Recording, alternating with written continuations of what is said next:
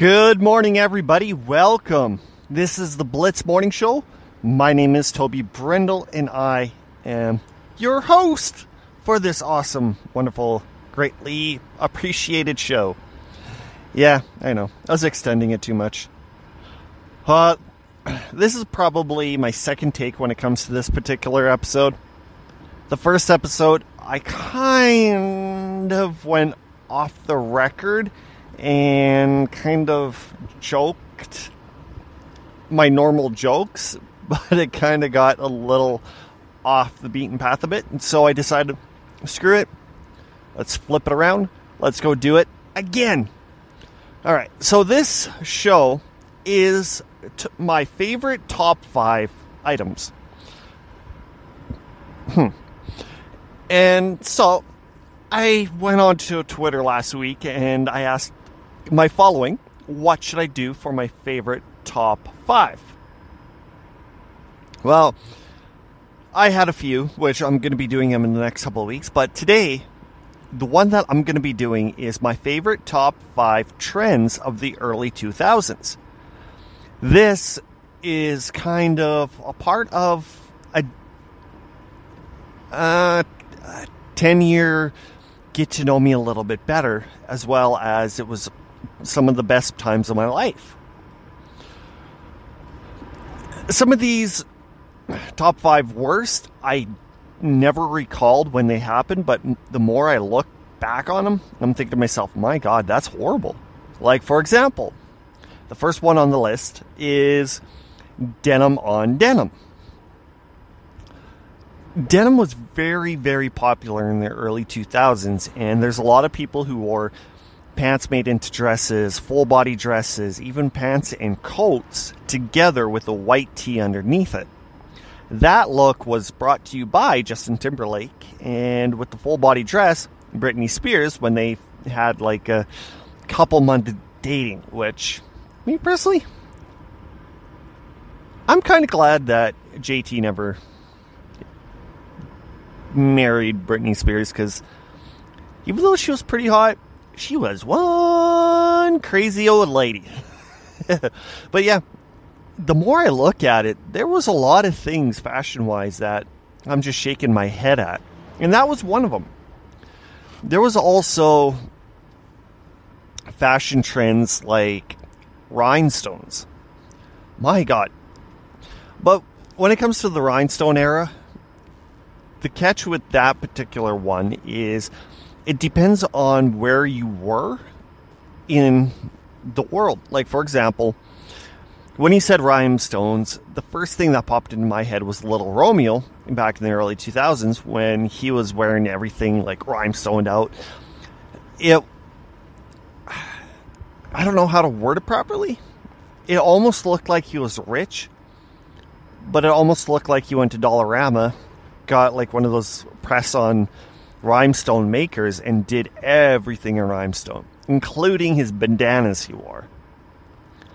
It looked cheesy, but at the same time, sadly, it was a thing back then. I don't even know how to word it. Like, it was weird. I guess every decade had fashion trends that were weird. Like, for example, late 90s, they had those big pants that ballooned at the feet. And if people were standing there, it looked like they were wearing a dress. Like, that's how big they poofed out. Number 3 on my list, jeans with no pockets. This look would never hold up in the land of today. 20 years later, One of the reasons why is because people nowadays like to put things like their cell phones in their back pocket. So when you don't have a back pocket for jeans, either they're going to stick it in the front, stick it in the bra, which they already do that anyways. But in reality, why am I going with girls? Maybe it's a picture that I seen that actually had a girl wearing those jeans. Good question. I don't know. But you really need jeans to have pockets in the back. More reasons than you think. But like I said, you just need them with cell phones. That's your go-to place, because that my work and my personal phone, automatically they slide into my butt. Not my butt crack, not my butthole, my back pockets. Oh, this might be a shorter episode, but I don't mind that, actually. Okay, number 4 on my list, body glitter. Oh, the man's worst nightmare. And you're thinking to yourself, how is this a man's worst nightmare? Well, when body glitter first started coming out, nobody really thought too much of it until guys would go to strip clubs, start dancing with hookers. No, let me rephrase that. Start dancing with strippers, not hookers, because there's no champagne in the champagne room. And, of course, you'd have all this glitter on the strippers, which got onto the guys who got lap dances, hugs, whatever. And then when the guy goes home, the wife takes a look and is absolutely pissed off. She'd stand there, cross her arms, look at him, start shaking her head back and forth and be like, "Excuse me, honey, where were you last night?" "Oh, I was at the library." "Oh, really? Were you having glitter fights with your boyfriends or something? Why is there glitter all over you?" I don't know." "Well, you better come up with the solution quick." And after that, I think men stopped going, because they knew exactly, as soon as they stepped into any stripper club, they'd get pounded with glitter. But, yeah, and even with some of the people online, if you just go take a look at glitter on people, like sometimes people just plaster the glitter on. It was so bad that you could see like clumps of glitter lotion. Then trying to get that crap off. I was watching one episode of Big Brother Canada, and there was one guy who was gay who loved glitter. And man, oh man, Gary was hated. Not as a person or any beliefs of sexuality. They absolutely loved him, but they hated his glitter. It was everywhere. And even after he got evicted the first time, people were just outstandish, saying, "We kicked Gary out, but we can still see his glitter everywhere. No matter what we do, we can't vacuum it up." I think that's kind of funny, but that's just me. Ha ha ha ha. All right. Finally, on my list, the early 2000s social networking.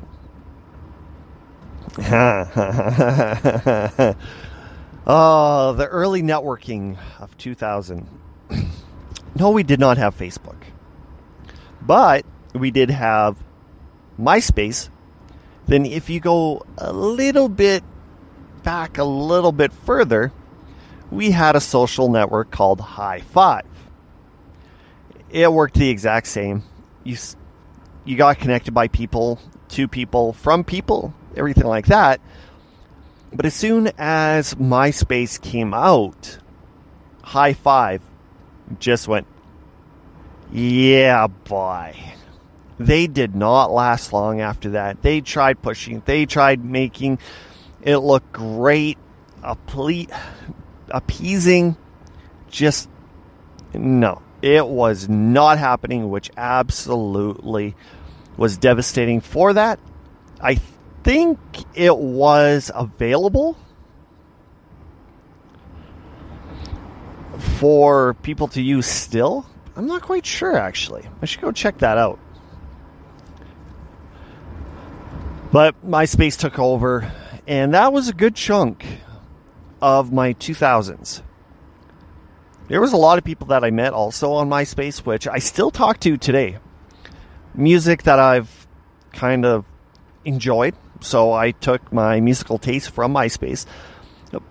From there, then when Facebook came over, MySpace died. But here's a fun fact.